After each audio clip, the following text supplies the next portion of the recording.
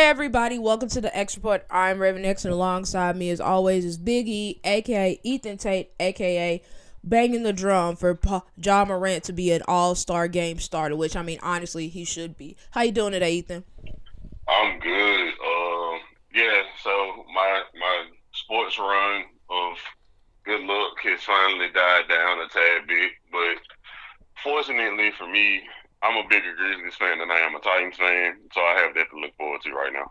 I feel that. I'm the opposite. I'm more of a Ravens LSU fan than a Lakers fan, or at least since Kobe retired.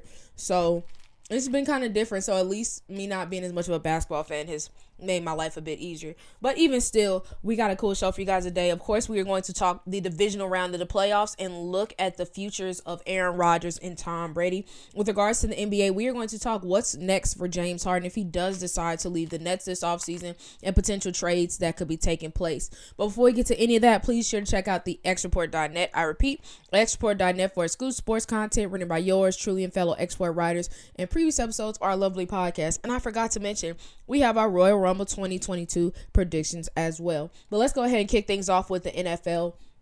We're just going to jump right into things, looking at what took place in the divisional round of the playoffs, starting off with your Titans, who fell at home to the Cincinnati Bengals 19-16. 49ers upset the Packers 13-10. Rams edge out the Bucks 30-27. And the Chiefs defeat the Buffalo Bills in a barn burner 42-36. On the weekend, I went 2-2. Ethan went 3-1. So overall, I think pretty much the biggest game that screwed us was the 49ers one, but I don't think anybody really could have expected that. I think honestly, given revisionist history, I failed to realize that the 49ers have owned the Packers in the playoffs, which is weird because if you look at the two teams, the Packers are the far superior, more talented team than the 49ers, but I think the 49ers have something that just tends to frustrate Aaron Rodgers, which is they're good at creating pressure from multiple spots on the field. Like they have Nick Bosa, who is one of the best young pass rushers in the NFL. They have, I think his name is B.J. Ford up the middle creating pressure. DJ Jones and then D Ford. I'm sorry. You're good. But yeah, like they can create pressure from multiple spots on the field, and we all know when you have an elite quarterback, the one thing that they hate is being pressured, and also given the conditions in which they had to play in, I feel like it kind of. I think what, in my opinion, what messed the Packers up was they kept trying to, I understand Aaron Rodgers is a great quarterback, but you also have two dynamic running backs that I feel like you could have went to, and that could have changed the output of that game, especially when it was how close it was. You could have just mauled them down the field and maybe got a touchdown or a field goal, and the tie would have been different. You would have thought, but I mean, that's the beauty of the playoffs. I mean, unexpected things happen. And overall, this was a great weekend of ball. So let's go ahead and move on to the players we were most impressed by, disappointed by, and our rookie of the week. I'll start off. I was most impressed by Bills wide receiver Gabriel Davis. I mean, even though the Bills lost this game, I mean, no one on the offense should hold their head down, especially Gabriel Davis, who had a real coming out party. 8 catches for 201 yards and 4 touchdowns. I know I crap on the Chiefs a lot for having a terrible secondary, but I mean, Gabriel Davis just reminded everybody just how bad the Chiefs were and just how much potential that he has. Yeah, for me, I'm in agreement with Gabriel Davis. Like you said, 8 catches for 200-plus yards and 4 touchdowns. And he, in a game where you were thinking that Stephon Diggs might have been the best wide receiver on the field, he made a big impact. Yes, I understand Tyreek Hill made a big impact for the Chiefs, but from the wide receiver position, he was the biggest impact player of that whole game. Oh, absolutely. I mean, just letting one man do everything to you is rough. And then RIP to Mike Hughes' ankles after that third touchdown, because that just hurt my feelings to see. But, all right, moving on to my most disappointing player. I hate to go this route because I know this is your team, but I got to go Ryan Tannehill. First play of the game, you throw an interception. 2 other interceptions. Yes, they're bobbled, but I mean, that last one came at literally the worst time to do it. I mean, it just kind of encompasses some of the frustration with Ryan Tannehill and the questions of if he can really help lead this Titans team to more success. For me, I'm going Titans as well, but I have a double entendre. Whereas, first, I'm going to say our secondary, because yes, I understand Ryan Tannehill threw the interception, but I think if we would have held the job down in our secondary, this game wouldn't have.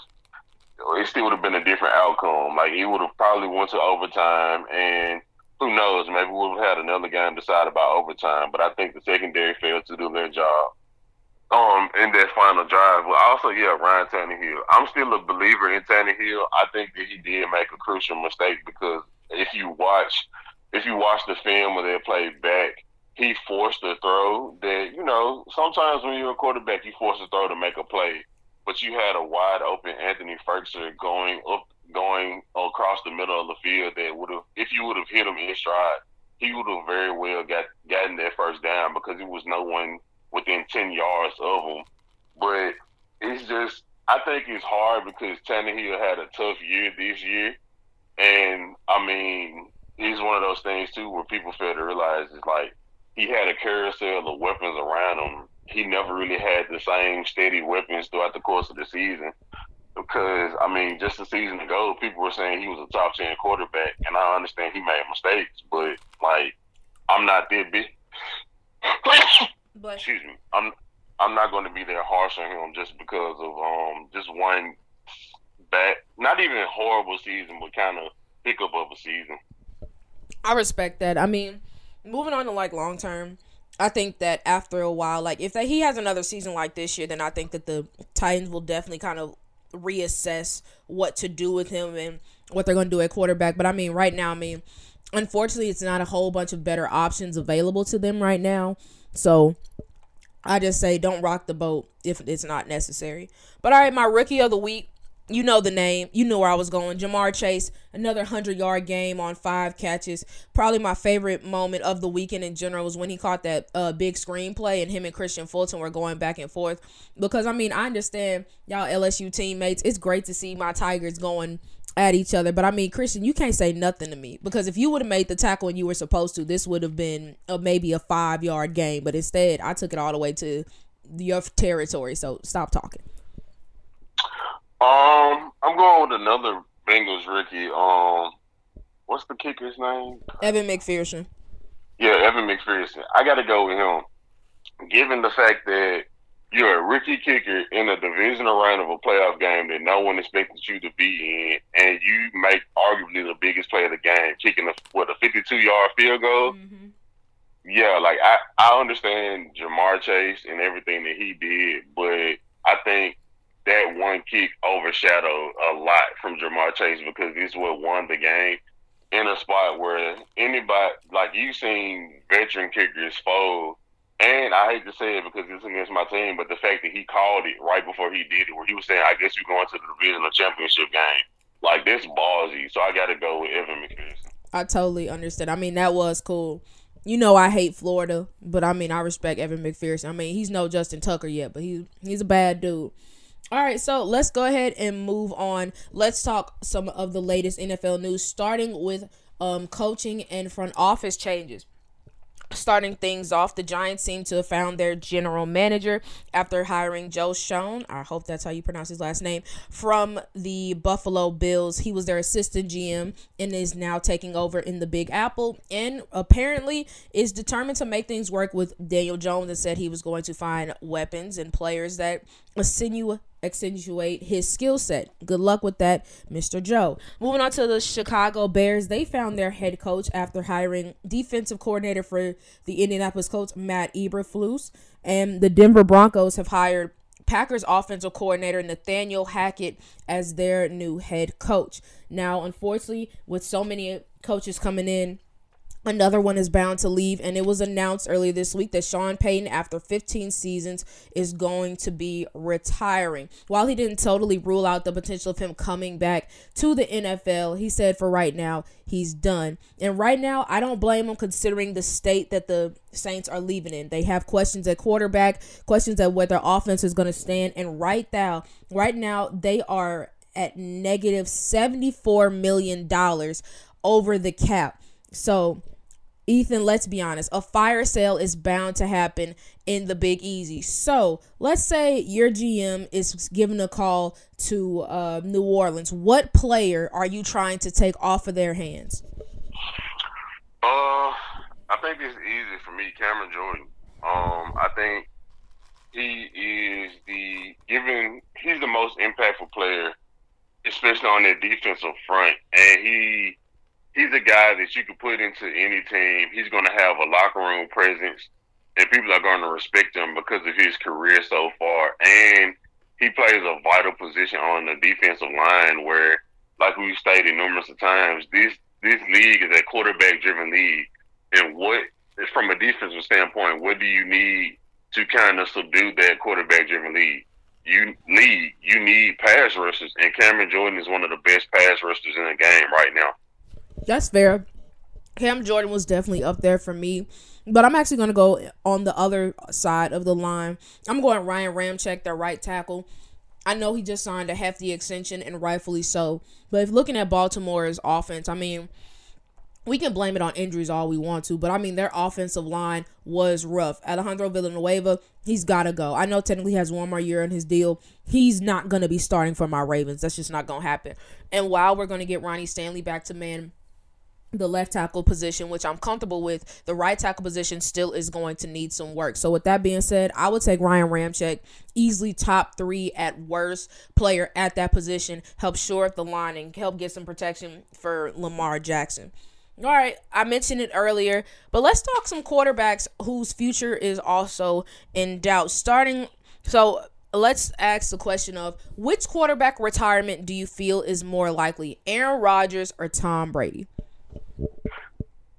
Being honest, Tom Brady. I think that Tom Brady, you said it numerous of times, Tom Brady really doesn't have anything left to prove in this league. And at the age, he's what, 44, 43? 45 by the time the season starts. Yeah, so he'll be 45 by the time the season starts. He's at that age to where I think the reality of it is things are more important in life than playing football. Like, you have a family, you have a wife, and you spent basically your whole life away from your family because of the game that you love. And once you get to that point, and honestly, once you're up in age, no matter what medical treatments you give yourself, those hits that you take don't lessen in pain. They only amplify in pain. So I probably would say Tom Brady. I agree with that. I mean, at first I was kind of leaning towards Aaron Rodgers just because I feel like just the overall frustration may be getting to him. And while he's still relatively young, I want to say he's like 37, 38, or at least young and outside of football world, he has a whole world of opportunity for him. Hell, I mean, if he wanted, he probably could go host Jeopardy.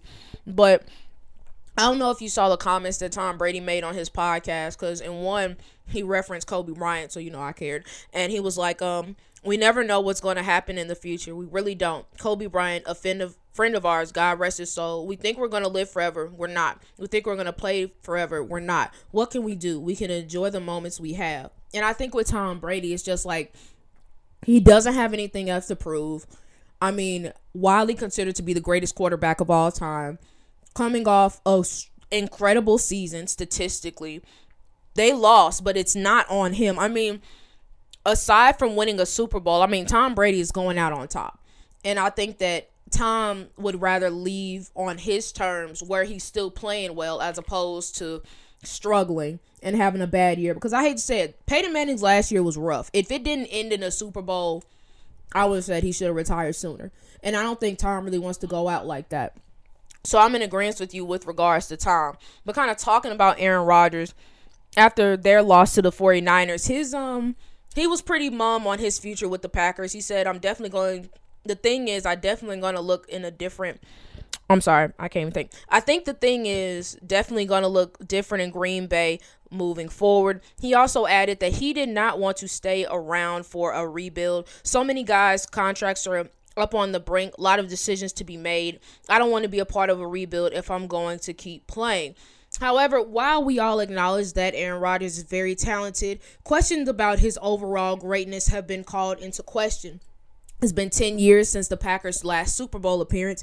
And on the JT and Don podcast, the comment was made, it's going to be hard to keep pushing him into the GOAT conversation on talent alone. You got to win big games. He has amazing regular seasons. So did Peyton Manning. When Peyton kept choking in the playoffs, losing at home to Brady, people kept looking at him sideways until he started winning Super Bowls. So, Ethan, do you think that, let's say Aaron Rodgers did call it a career, do you think that the fact that he did not have better overall success is going to keep him out of the conversations of the greatest of all time? I do, because we live in a time where the thing that makes you the GOAT is your winning status. And, I mean, I'm going to take it to basketball. You look at basketball, a big reason why a lot of people say Michael Jordan is the GOAT is because he has 6 championships.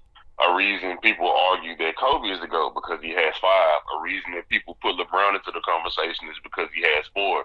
Like, they all have multiple championships. In the case of Tom Brady, a big reason why is because he has 7 Super Bowl wins. And no other quarterback in the NFL has come close to that number. And with Aaron Rodgers, he, as a talent, yes. And the thing with the GOAT is you combine talent plus achievement. Aaron Rodgers, in my opinion, is a far superior talent at quarterback than Tom Brady. But Tom Brady was a great talent at quarterback, but he also has the winning resume associated with his name, whereas Aaron Rodgers only has been in, 2 Super Bowls in his tenure at Green Bay and has only won 1 Super Bowl championship. Yeah. So I definitely think that that's going to, hinder his name, because you even throw Peyton Manning in there. Like, a lot of people don't include him in the GOAT conversation of football players because of, like, they feel like he didn't win enough, because at his peak, Peyton Manning was arguably the best quarterback or tied with best quarterback with Tom Brady. But the thing that separates the two of them is Tom Brady has 7, Peyton has 2. Now, me being a Peyton Manning fan, I've heard that argument all my life. And in terms of, like, if I had to pick somebody in the regular season similar to Aaron Rodgers, I got to pick a quarterback to win. I'm going Peyton. I'm going to Aaron Rodgers, hands down. But what makes Tom Brady such a stellar player is no matter what, Tom Brady is going to get the job done. Hell, I mean, they were just down 27-3 to the Rams, and then he really helped pave the way for them to come back. And the thing is, I don't think there's ever been a quarterback that it's just like, no matter what the situation is, I can't count out Tom Brady. And as much as I love Peyton Manning, like I said, his last season, I could count him out. It was rough. It was a bad year. But he's had other regular seasons like that 2013 season when, in truth, it looked like the greatest. In my opinion, it's the greatest season that a quarterback has ever had. But he didn't win the Super Bowl after that. So it's like, it don't mean a thing without a ring. And I think that that's similar with Aaron Rodgers, because while we know he's talented, I mean, Aaron Rodgers, the way he plays the game is beautiful, but you don't have much to show for it. And I think that's kind of something similar to Drew Brees. Put up great numbers, but didn't really have much to show for it. So, yeah, I think that if Aaron Rodgers doesn't get another ring, it's going to be tough to kind of include him in that top quarterback conversation. But moving on to Mr. Brady, who we all know is the top quarterback. Like I said, he's been pretty mum on his future. And Bruce Arians fixed his mouth to say at the end of the season press conference, I'd be comfortable if it is Brady's last season, Arians said. I like what we have. Who do they have? They have Blaine Gabbert, Kyle Trask, a rookie who saw no time, and Ryan Griffin. Tom Brady, as we all know, has a stellar career. 243 wins compared to just 73 losses. 84,520 passing yards. 624 passing touchdowns. Whereas Trask, Gabbert, and Griffin combined have a 13-35 record. 9,291 yards and 50 passing touchdowns. So, if you are the Bucs and Tom Brady retires, would you really be comfortable with what you have, or are you out looking on the market? I think I would be out looking on the market. I wonder, was he making that statement solely based on the quarterbacks that he has or the complete roster that he has? Because if he's solely basing it on quarterbacks, crap no. The quarterbacks that they have are bad. But if you're talking about total roster healthy, then yes, because you can insert like, and also when you have a situation like Aaron Rodgers going on, who's to say? Like, yes, his name has been associated with the Broncos and the Raiders and all of these other teams, but who's to say that he hits free agency and the same pitch that they sold to Tom Brady, they can sell it to Aaron Rodgers, and it also could have some more steam to it because they can say like, hey, we brought Tom Brady in his first year here, he won a Super Bowl, Right. and we have Mike Evans, we have Chris Godwin, we have pieces that you can build around. We also have a good defense. So I think if you're looking at it from total roster standpoint, I can back that statement. But if you're just talking about the quarterbacks in that quarterback room, then no. Yeah, no. I mean, because looking at the roster and the way it was constructed, I love me some Jameis Winston, but I mean, he was not enough to get them over the hump. But they still virtually had the same roster that they had the year that Jameis was there to when Tom Brady was there. They had so much talent, but unfortunately they didn't have a quarterback to help kind of push them over the hump. And so, I mean, while their secondary is a joke and is terrible, you look at that front, you got great linebackers like Devin White, Levante David are some dogs. Defensively, I mean, you just re-signed Vita Vea. You may be losing Ndamukong Suh and JPP in free agency, but you can make that work. Shaq Barrett just re-signed offensively. As you mentioned, you have weapons there. So, truthfully, I think that honestly, while their quarterbacks, they may want to stick with something familiar, you don't want to get your team back in a position to where you just had Tom Brady and then you go like to Blaine Gabbert. Nobody wants to go from that type of descent. And so, no, I think that they'd be looking out for some other quarterback unless for somehow Kyle Trask really explodes and has a great sophomore year despite not playing his rookie year. But all right, one more question before we go ahead and play a quick game of Believable or Buffoonery. We mentioned how great of a game the Bills and Chiefs were, but a lot of people were upset that essentially Chiefs won the coin toss, Chiefs won the game. And it has had fans and players split with regards to if overtime rules in the NFL need to be changed. For example, from the standpoint of Keenan Allen, he said, FYI, these overtime games are not decided by a coin toss. Defense wins championships, don't ever forget that. Saquon Barkley in response said, whoever wins the coin toss wins the game. Rookie wide receiver for the Detroit Lions said, great game by both teams, but the overtime rules have got to change. No coin flip should have that much power. Ethan, in your opinion, do you feel like these rules need to change? I think they do. And I think the way that it should change is it should be a whole extra quarter added to the game. Very similar to basketball, because the thing of it is I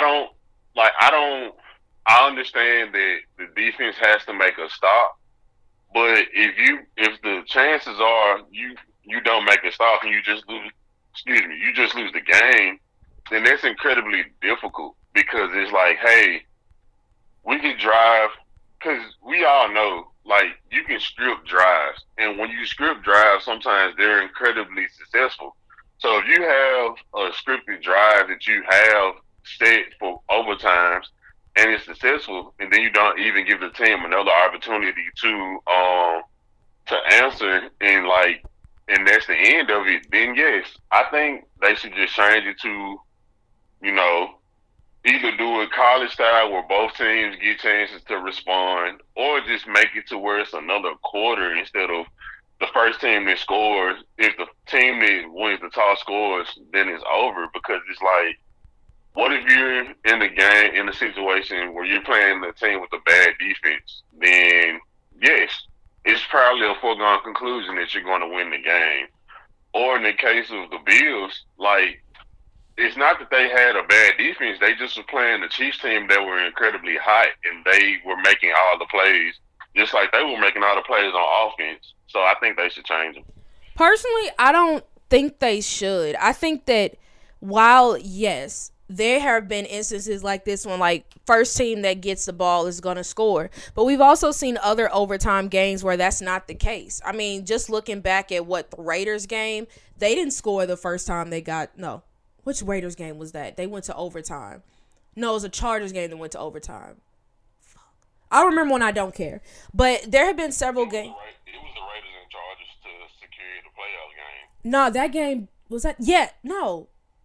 No, it was overtime. Yeah, that is. Yeah, exactly. So that first possession, they didn't go down there and score, but I thought everybody went and scored. I mean, I think that, like Keenan Allen said, we need to put more of an emphasis and put more responsibility on defenses. Like, yes, I know you're tired. I know that this is rough.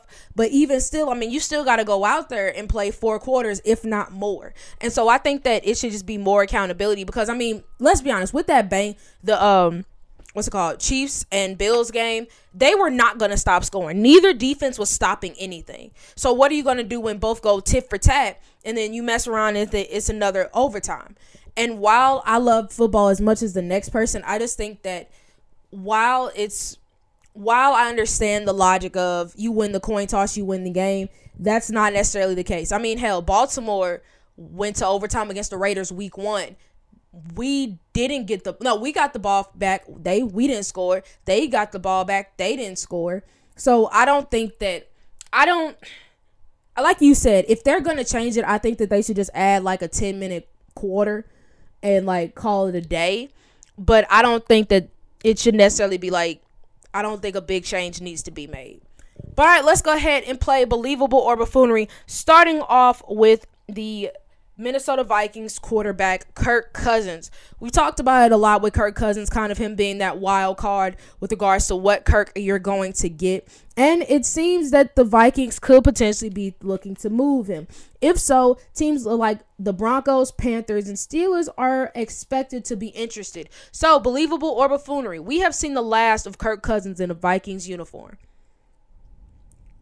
I think it's believable. I think that they've seen everything he has to offer, and especially when you have a situation where you have the weapons that are as dynamic as Adam Thielen and Justin Jefferson. When you have those 2 weapons, I think you see the best that you have after your quarterback. And that's to say that Kirk Cousins isn't a bad quarterback, but I don't think that he's the guy that could potentially help lift the Vikings to honestly, I can't even say Super Bowl aspirations, but winning that division, right? Because they have a good defense and they have good weapons. You also have a great running back in Dalvin Cook. In my opinion, it's no reason that the only reason that the Vikings are, with that and injuries, are in a position where they don't win the division is their quarterback play. I'm going to say Buffoonery. I think that especially trying to bring in a new head coach, I feel like they're going to try to, like, it's kind of a similar situation to what I was saying with the Titans of how much better are you really going to get? And I think that right now Kirk Cousins is a very solid option unless they're just totally just going to start over. I think that I would hitch my wagon to Kirk Cousins just one more year, especially with so much turnover looking like it's going to be happening with the Packers. So if this was the time for the Vikings to strike, it was now. And so I would give Kirk one more year, and then if it doesn't work, because I believe he only has one more year on his deal left anyway, you just go ahead and move on to Kellen Mond or whoever you decide to move on to. All right, moving on to the Dallas Cowboys. Jerry Jones, obviously upset after their wild card loss, called out his wide receiver, Amari Cooper, mind you, signed a over $100 million contract extension a couple of seasons ago, and said this: Amari Cooper should take half the field with him when he runs a route. A whole bunch of that defense ought to have to honor Cooper. He ought to be able to catch in the middle when they're going with them. Others do. You throw to people that are covered all the time. So, believable or buffoonery, is Amari Cooper still wide receiver 1 material in Dallas? I think he is. I think it's just one of those situations to where I feel like it's hard for you to say like he should take a whole half of a field when you have as talented a group of wide receivers as Dallas has, because you arguably could have 2 bona fide wide receivers, 1 on the same team, in Amari Cooper and CeeDee Lamb and Michael Gallup and Cedric Wilson. They're not bad themselves. So I understand the frustration and maybe the lack of production that he had in that playoff game, but I also think that Jerry Jones just needs to shut up and let players play. So, for me, I'm going to say it's believable that I think he can still be a wide receiver 1. For me, I'm kind of on the fence about it because I think that the thing about Amari Cooper is he's consistent. He's not a world beater. He's not the fastest dude on the field. He's not the most explosive dude on the field. However, typically when you throw him the ball, he's going to catch it and he's going to do something with it. Unfortunately, this was just a bad overall year for the offense, and I think that it really just kind of reflected in the play, in the numbers of Cooper. Truthfully, if I look at the receiving corps for the Cowboys, I'm most excited about CeeDee Lamb. I think CeeDee Lamb is a star in the making, but unfortunately, the last few weeks of the season, he wasn't really able to show that. And I think that I can understand Jerry Jones's frustration because he did just give Amari Cooper a $100 million contract, and that's a whole lot of money to give to any player, nonetheless a wide receiver you have some questions about. But I think he can still be wide receiver one material, but I can understand why the frustration is there. All right, speaking of frustrating wide receivers, we got to talk Antonio Brown, who earlier this week was on the I Am Athlete podcast where he talked about where he hopes his next destination will be. When he asked who his next quarterback he wants to play with is, he said Lamar Jackson, to which Lamar Jackson and other Ravens seem pretty cool with. AB even posted a picture of himself wearing a Ravens jersey. It's all fun and games until a move is actually made. So believable or buffoonery, the Ravens will be the next stop for AB. Buffoonery. The Ravens shouldn't touch this man with a 3.5-foot pole, by the words of the Grinch. I think it's bad when you have a guy that was in a system, in an organization like the Steelers that are very similar of an organization and resemble to the Ravens. He burned bridges there. Then you go to the Raiders, who we all know that there was a crapshoot of a show, but they had playoff expectations, and they were looking like they were going to be a good team on paper. He burned bridges there, and then you go to a team, you get the greatest quarterback in a lot of people's opinion of all time to say, "Hey, sign this man. He's someone that I want." You win a Super Bowl with this man, and then you burn bridges there. No, I don't think he will be playing for the Baltimore Ravens. Yeah, no. I understand the talent that AB has. He is great. I mean, hell, when he played this past season, I mean, he looked great. But then all the shenanigans came. And one thing about Baltimore is we're not going to put up with your shenanigans too long.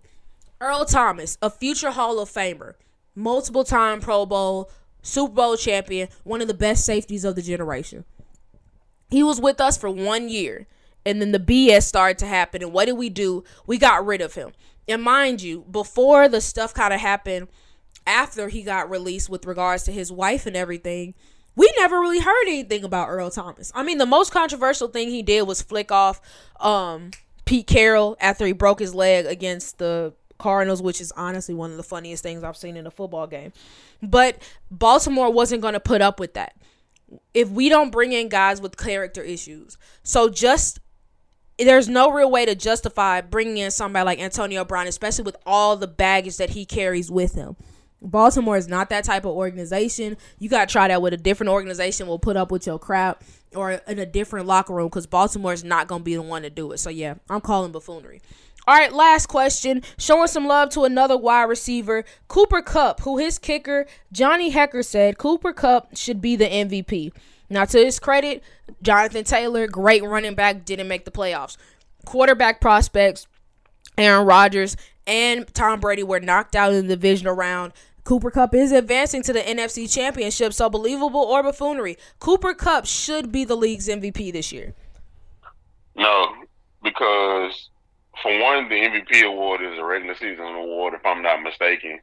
And yes, Cooper Kupp had an amazing season, but we all know that that award is a quarterback award, and we have two quarterbacks that honestly outperformed him from a quarterback stat standpoint in the regards of Aaron Rodgers and Tom Brady. Because in my opinion, if it's any non-quarterback should win that award, I think Cooper Kupp is amazing, but it would have to be Jonathan Taylor, and everyone has already said that Jonathan Taylor isn't going to be MVP, so I don't think Cooper Kupp should be MVP. I feel you on that. I say believable as well, mainly just because, I mean, Cooper Kupp was amazing and astounding, but the thing is, the benefit of being a running back, the wide receiver is there are other wide receivers on the field who can take pressure off of you, such as, he had Robert Woods for the first part of the season. Then you have Odell coming in and making some plays. Van Jefferson was another good one.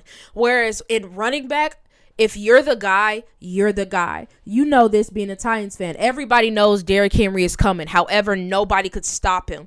Same thing was going on in Indy. Everybody knew that Jonathan Taylor was going to get the ball. Nobody could stop him. So, yeah, I'm calling buffoonery. I was more impressed by what Jonathan Taylor did than what Cooper Kupp did.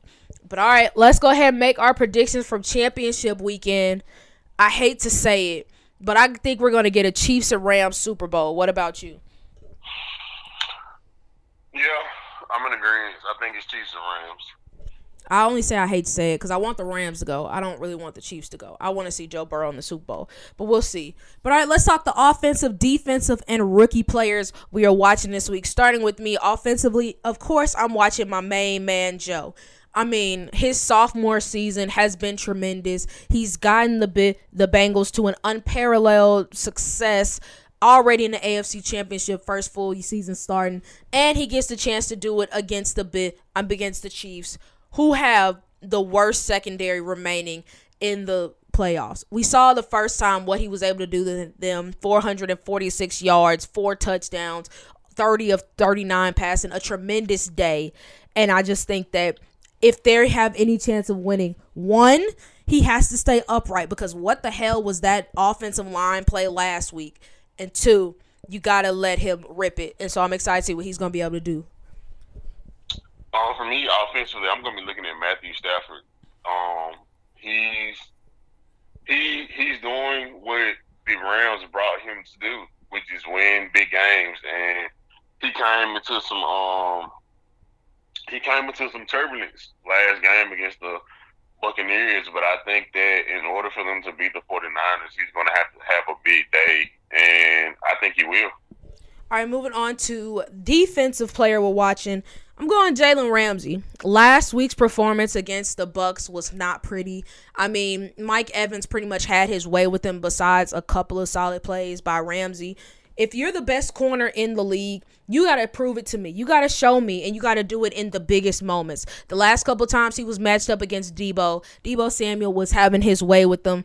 And if the Rams are going to be able to end their 6-game losing streak to the 49ers, Jalen Ramsey has to play a big role in that. For me, I'm going to say, I'm actually going to say the Chiefs front seven, because like you stated earlier, their secondary is bad outside of Tyrann Mathieu, and we don't know if he's going to play or not. But I think in order to beat the Bengals, you're going to have to get consistent pressure on Joe Burrow. And hey, my team just proved that you can get consistent pressure, because we had 9 sacks and we still lost the game. But I think the difference is with the Chiefs is if you're able to get consistent pressure and get sacks on Joe Burrow, they have the type of offense that can blow the Bengals out of the water quick and early. So I'm going to say that Bengals front. I feel you on that. Chiefs front, I'm sorry. Oh, you're good. All right, and my rookie I'm watching is linebacker for the Chiefs, Nick Bolton. Nick Bolton has been one of the more underrated rookies of this season. But, any rookie defender not named Micah Parsons just hasn't been getting the time of day, unfortunately. But Nick Bolton has been playing a really big role this year, had a really nice game this past week, had a great wild card game. I'm excited to see what he's going to be able to do. And as a part of this Chiefs defense, he's going to have to be able to stop the run and work out in pass coverage. CJ Uzomah may not be the most well-known tight end, but they do like to throw it to him, especially on third down. That happened a lot against the Titans. Also, Joe Mixon is going to be trying to play a bigger role in this game than he did the last couple of weeks. So Nick Bolton is going to have to be one of those guys all over the field. For me, Ricky, it's your guy, Ja'Marr Chase. I think that in order for them to match the high-powered Chiefs offense, he's going to have another one of those superhuman type of performances where he puts up 150-plus yards.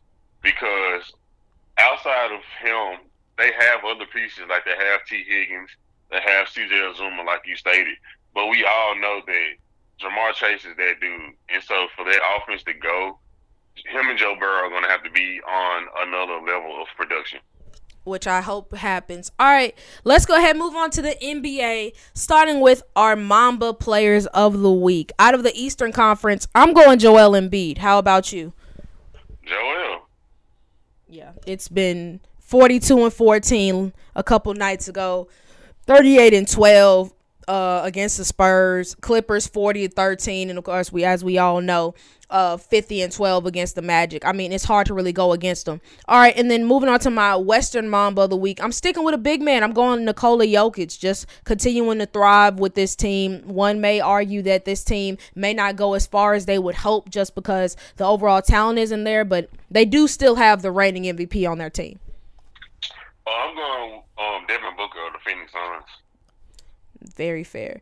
All right, and then my rookie mom of the week, I'm going to show some love to Cade Cunningham. He talked about how he felt like he should be the rookie of the year. I don't know if that's going to happen, but this past week he's been playing like it, especially a couple nights ago in their loss to the Nuggets, 34-8, the most points of his career so far, really proving to be that scoring weapon that he was drafted to be. Yeah, I'm going Cade as well. He had a good week this past week. All right, so let's go ahead and move on to some trade rumors. We all know that there are questions surrounding the Washington Wizards and what the future is going to look like with regards to Bradley Beal. However, it seems that Beal is flexing his control in that front office. He requested that the Wizards front office make an attempt to trade for all-star power forward Domantas Sabonis. Now, as we all know, Indiana is possibly on its way to a rebuild. So, how do you feel like Sabonis would fit with the Wizards if that move was made? I think it'll be a good fit. I think he's a guy that he's used to playing with a dynamic guard because he played with Victor Oladipo when Oladipo was at the best point in his career in Indiana. And he's a selfless player. Like, he's a guy, he doesn't have to have the ball in his hands all the time to make plays, and he just has a really high basketball IQ. So I think it'll work out pretty good.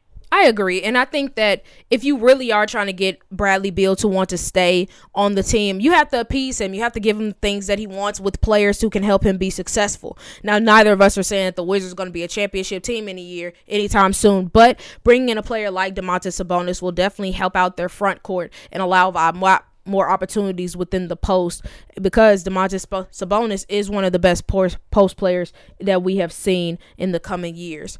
All right, so let's go ahead and move on to another Eastern team, the Boston Celtics, who are having a few problems. While we both recognize the talents of Jason Tatum and Jaylen Brown, questions arise about if they can be truly successful. Celtics legend Robert Parrish talked about the pair and said Brown and Tatum don't have the ability to make their teammates better. Woj already said that the team is still continuing to try to find players to complement Tatum and Brown. They are not looking to break those two up. Robert Williams is another player I think it is unlikely that you'll hear their name in any trade discussions. While it seems like the team does not want to do it, do you think that it would be in the best interest of the Celtics long term to trade either Jason Tatum or Jaylen Brown? I have a mixed bag on it because I think that they have a high future as a duo. But I also see the difficulties that they have with having both of them together, because I think that they're two really ball dominant players, but they're ball dominant players that don't look to set up other players as they look to score. Like, I go back to in previous years with the Miami Heat with LeBron and D-Wade. Like, they're two ball dominant players, but they were two willing passers as their ball dominant players. You don't necessarily see that out of Jason Tatum or Jaylen Brown. So I think that's a difficulty. And I think that, honestly, if you were to break it up, depending on what you get in return, it could actually be worth it. Like, if you get a couple first round picks and maybe like I would say maybe a complimentary piece to, because I'm pretty sure if someone were to get traded, it would be Jaylen Brown. Mm-hmm. But if you're able to get a complimentary piece, like, I would say for them, a good thing maybe instead of having two wing players, is getting a big. Right. Like, if you're able to bring in somebody like, I know he plays for the Bulls now, but I think his contract might be up soon. It's like a Nikola Vucevic or or a DeMontis Sabonis or someone of that caliber, you can kind of have like an inside outside approach. I think it would be good. So it's like a toss up. Yeah, I feel you on that.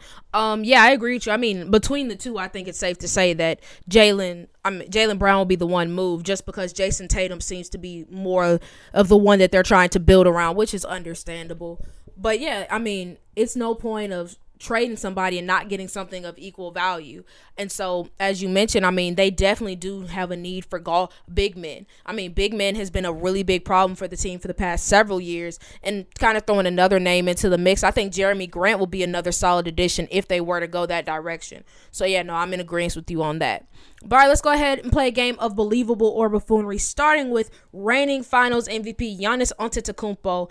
And when he was asked about his NBA goals, he said, "I want to play 20 years. Hopefully, I can play all 20 of them with the Bucks. In addition to that, he would also like to win multiple championships for the team." So, believable or buffoonery, Giannis Antetokounmpo will be the next player to stay with one team for their entire career. I think it's believable. I think that Giannis is, for one, if you look back at it now, a lot of the players that have spent extended teams with the same team, they're of foreign descent. You look at Dirk Nowitzki, he's German. You look at Manu Ginobili, he's Argentinian. The only real, yeah. You said who? Tim Duncan. Yeah, he's from the Virgin Isles. So, the only real like pure American athlete that we know that stayed on one team for an extended period of time, honestly, if I can remember, is Kobe Bryant. And honestly, with Kobe, the big thing with him was he wanted to get traded. They just didn't want to. They just weren't going to trade him because he was such a great player. But I could see it happening. Yeah, I could see it happening as well, especially just because I feel like winning a championship with a small market team, I think that puts you in a whole different stratosphere of success. Like, if you win a championship with the Lakers, that's great and all, but that's kind of to be expected. But I feel like in Wisconsin, I feel like he's worshipped there just because he was able to bring the Bucks a title. And I think that different type of fame and acclaim, I think it just, for lack of a better term, I think it hits different. And I think it feels better because I think you get more recognition for what you did as opposed to doing it with the bigger market. So yeah, no, I call that believable as well. Speaking of smaller markets teams, Jaren Jackson Jr. has had a great year in what I believe is his 4th year in the NBA. So much so that his beloved teammate Ja Morant talked about him not being included in the discussion for Defensive Player of the Year and said, "His stats speak for himself. It's that simple. I just feel like they just tried not to look at it." And at the time of this quote, he had been locking people down. For example, Jaren Jackson in their past 8-game stretch was averaging 4.1 blocks per game, best numbers in the league. So, believable or buffoonery, Jaren Jackson should be considered a favorite for Defensive Player of the Year. Yes, because first and foremost, because a lot of these favorites, I hate to go this route, but a lot of the favorites for this award, they're injured. Rudy Gobert, he's injured right now. Miles Turner, he's injured and might be done for the rest of the season. Draymond Green, he's injured. But also, when you look, if you the court, and I have numbers of times on television and in person, he provides this element that really, in my opinion, only him and Draymond Green can do it, whereas he can effectively guard guards on the switch. It's been numerous of times where he's been put on the island with the guard and he stayed in front of him and he's held his ground. Whereas you look at Miles Turner and Rudy Gobert, they're only subjugated to the paint. That's their territorial domain. And Jaren, I went to the MLK game against the Bulls, and it was several times when people tried to drive to the paint, and Jaren stepped up, and they backed out. Like, no, I don't want any of those problems. So I think Jaren should win Defensive Player of the Year. Yeah, I'm in agreement with you, especially if he's able to keep it up. I mean, like you mentioned, I mean, injured players, I mean, they shouldn't. I feel like if you're injured, that should be a hit to your chances to win a award, just because there are other players who are playing and are having great seasons, and Jaren Jackson is one of those guys. So I'm in agreement with you. But all right, let's talk about another startling big man, and Joel Embiid. Since JJ Redick has retired early this offseason, he's been very vocal, very much a member of the media, and had some interesting comments about the 76ers and said, I don't know how you can justify wasting this year of Joel Embiid's prime when things across the league feel fairly open. In saying that, he was referring to Daryl Morey holding on to Ben Simmons rather than trading him. So, believable or buffoonery, the 76ers are wasting Joel Embiid by not trading Ben Simmons. They are. Joel Embiid is playing at a MVP. He's playing at an MVP caliber. I understand that. In my opinion, Nikola Jokic deserved MVP last year, but also even last year, before Joel Embiid got injured, he was on an MVP caliber type pace. And I think that they're wasting his talents because this, like JJ Redick said, this is the most open that the NBA has been in years. Whereas you have, like, you look at the Eastern Conference, you have the Miami Heat, who are the number one seed. But you also have a number of other teams that are very close in record, like including the Philadelphia 76ers. They could go on a 4-game win streak, and they could be the top seed in the Eastern Conference. And when you have a guy that's as dominant and as talented as Joel Embiid is right now, if you aren't able to pair him up with a secondary piece, because the reality of it is once he gets playoff time, he's going to need their help because teams are going to be focused on him because in actual, the honest truth is he's the only singular option in Philly. Like, I understand that they have Tobias Harris, but Tobias Harris isn't, in my opinion, an adequate piece. Joel Embiid is the guy dominating these games, and so they're going to primarily focus on him. But if you're able to trade Ben Simmons, a guy who's shown that he doesn't want to play for their organization, trade him for a competent piece. Like, I understand you're saying you want a superstar piece, but with each passing day, Ben Simmons' value was getting lower and lower. So why not just go ahead and trade for a piece like I stated, like a CJ McCollum, a guy that's a proven veteran in this league, a guy that's proven to show up in big time games. He's won playoff games by himself in Portland. Why not go ahead and make that move? I feel you on that. And speaking of a player that the 76ers are hoping to trade Ben Simmons for, or at least make a move for, James Harden, who we've heard his name being bounced around quite a bit, but the latest news around him is kind of talking about his frustrations about Brooklyn. Reportedly, he has not enjoyed living in Brooklyn and has voiced his frustrations regarding Kyrie Irving's part-time playing status. He's intended to test out free agency, even if that does mean he goes back to Brooklyn. Now, Kendrick Perkins, after hearing those reports, was like, I don't blame him if he leaves this summer, to be honest, because he deserves better. Now, believable or buffoonery, James Harden will be making a mistake by leaving the Nets. I don't think he'd be making a mistake. I think that, given the fact that, like he stated, Kyrie Irving's part-time, he has frustrations with Brooklyn. I don't really know. I think I heard something about the weather, and it's like, bro, it's New York. It's going to be cold. He was playing in Houston for so many years, he forgot. Yeah. And I remember hearing him say something about Steve Nash's substitution patterns and things of that nature. And it's like, bro, you have to realize that every coach coaches their team differently. But I don't think he'll be making a big mistake, because it's like, if you're like, let's hypothetically say he's able to go to Philly and team up with Joel Embiid like the Sixers want, then you instantaneously you have a dynamic duo that I could see potentially rivaling KD and Kyrie, because Joel Embiid is the most dominant big man right now, and in my opinion, him and KD are the two most talented players in the NBA right now. So I don't think it'll be a mistake. I don't think so either. I think in terms of like winning a championship, you and I kind of talked about this off the air, but I feel like his best chance to win a championship is in Brooklyn. Now, if he goes to a team like Philly, then I think that his chances go back. But I mean, if he's just trying to go somewhere to get a payday and be the star again, I don't think that he's going to be able to win another championship. So it really just comes down to his motivations for his leaving. But I mean, He's a former MVP. I mean, one of the best shooting guards that we've seen in the last 10 years. I mean, he has every right to leave if he wants to leave. I mean, he's earned it. But all right, last piece. Let's go ahead and make our game predictions for tonight. Only 2 games taking place. Starting off with my Los Angeles Lakers taking on the Philadelphia 76ers. I got Sixers. I got Sixers. All right, Minnesota Timberwolves versus the Golden State Warriors. I got Warriors.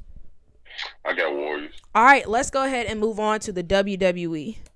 All right, now it's time to talk some WWE, and more specifically, my favorite pay-per-view, Royal Rumble, which if you guys didn't listen to last week's episode or forgot because it was kind of like towards the end, I will actually be in attendance for Royal Rumble. It will be in my birthplace of St. Louis, Missouri. And while I don't like St. Louis, I like wrestling. And I like the Royal Rumble. So I will be going, and I'm excited. Sorry, didn't say any of that to brag. I'm just really excited for this weekend. Speaking of excitement, all right, here are my predictions for the weekend. And honestly, most of these, I'm kind of just winging it. Starting off with the Grit couple versus the It couple, a.k.a. Edge and Beth Phoenix taking on Mrs. and Maurice. This was pretty much the easiest match on the card to try to predict because, I mean, it's pretty safe to say that Edge and Beth are going to win. How much Beth Phoenix we're really going to see like over the course of the year, I'm not totally sure, but I think it's pretty apparent that she and Edge are going to win. This is their first mixed tag match, I want to say ever. Yeah, I want to say ever. And I mean, we know Edge can still go, and Beth has shown in small spurts that she can go as well. I'm really interested to see how this match really goes because personally I'd prefer Miz and Maurice to win just because I find them much more entertaining. But I think that it'll be a nice change of pace to see what Edge and Beth can do cohesively because, I mean, typically, let's be honest, when we think of Edge with a woman, we think of Lita. And when we think of what Edge and Lita did in the ring, it wasn't half matches. Sorry, I'm tired. Moving on from my incredibly bad joke, let's talk about something else that's incredibly bad, and that is the name of Doudrop. It's stupid. But Piper Niven, because we're sticking with the OG names, has a Raw Women's Championship match against a fellow Celt, Becky Lynch, that, let's be honest, Becky Lynch is going to win. But I like that it's something new. I would like to see Becky versus Bianca, but only because I want Bianca to win, and truthfully I want her to squash Becky, which I know isn't going to happen, but it'd be cool. Liv Morgan got her push and she did a fine job of it, but realistically I don't think that they really had any real long-term plans for her, and so because of that, I think that Becky Lynch, it makes sense that she remained champion, even though, you know, I didn't want it. But with that being said, I think that this match could be very good. I mean, it's something we haven't really seen before, and I think they'll really just be able to showcase just how great Piper Niven, a.k.a. Doudrop, really is. Moving on to the WWE Championship, a match that a lot of people have been waiting for, including myself, and that is Bobby Lashley taking on Brock Lesnar for the WWE Championship. I got Brock Lesnar winning, but I mean, I think that this is going to be a very enjoyable 7 minutes of action. I mean, let's be honest, Brock has his few moves of doom, the F5, the German suplex, and the I don't give a shit about your kids. So, I mean, those 3 moves can end anybody's career, and in a match just like that. Whereas with Bobby Lashley, I think that he's definitely more nuanced in the ring, especially since returning to the WWE. And as much as I would love to see Bobby win this match, I think Brock is going to end up coming out on top. What does that mean for WrestleMania? Great question. I'll get to that with the very next match, and that is the Universal Championship. Roman Reigns defending his title against Seth Rollins. Yeah, so you know how I said I'll get to WrestleMania? Yeah, I'm getting to WrestleMania. I think Roman Reigns actually retains as well. I know a lot of people are kind of on the bandwagon of Seth Rollins beating him, but truthfully, I don't see him beating Roman clean. And I mean, he mentioned it on Raw that he knows that he can beat Roman Reigns. Roman doesn't know if he can beat him. And truthfully, if there was going to be somebody to take down the Tribal Chief, my guess would not be Seth Rollins, especially because the Usos aren't going to be at ringside. So I'm just trying to think there's really no feasible way to have Roman lose clean. Like, you can have him get disqualified. I mean, there's that, which now I said out loud, maybe I should change my prediction. But other than that, I don't see Roman losing. And so how that ties into WrestleMania is I have no freaking clue how they're going to do WrestleMania. But I'm not mad about it because I like the variety. And it allows me just to chill and just be surprised by what I see. All right, moving on to the Women's Royal Rumble.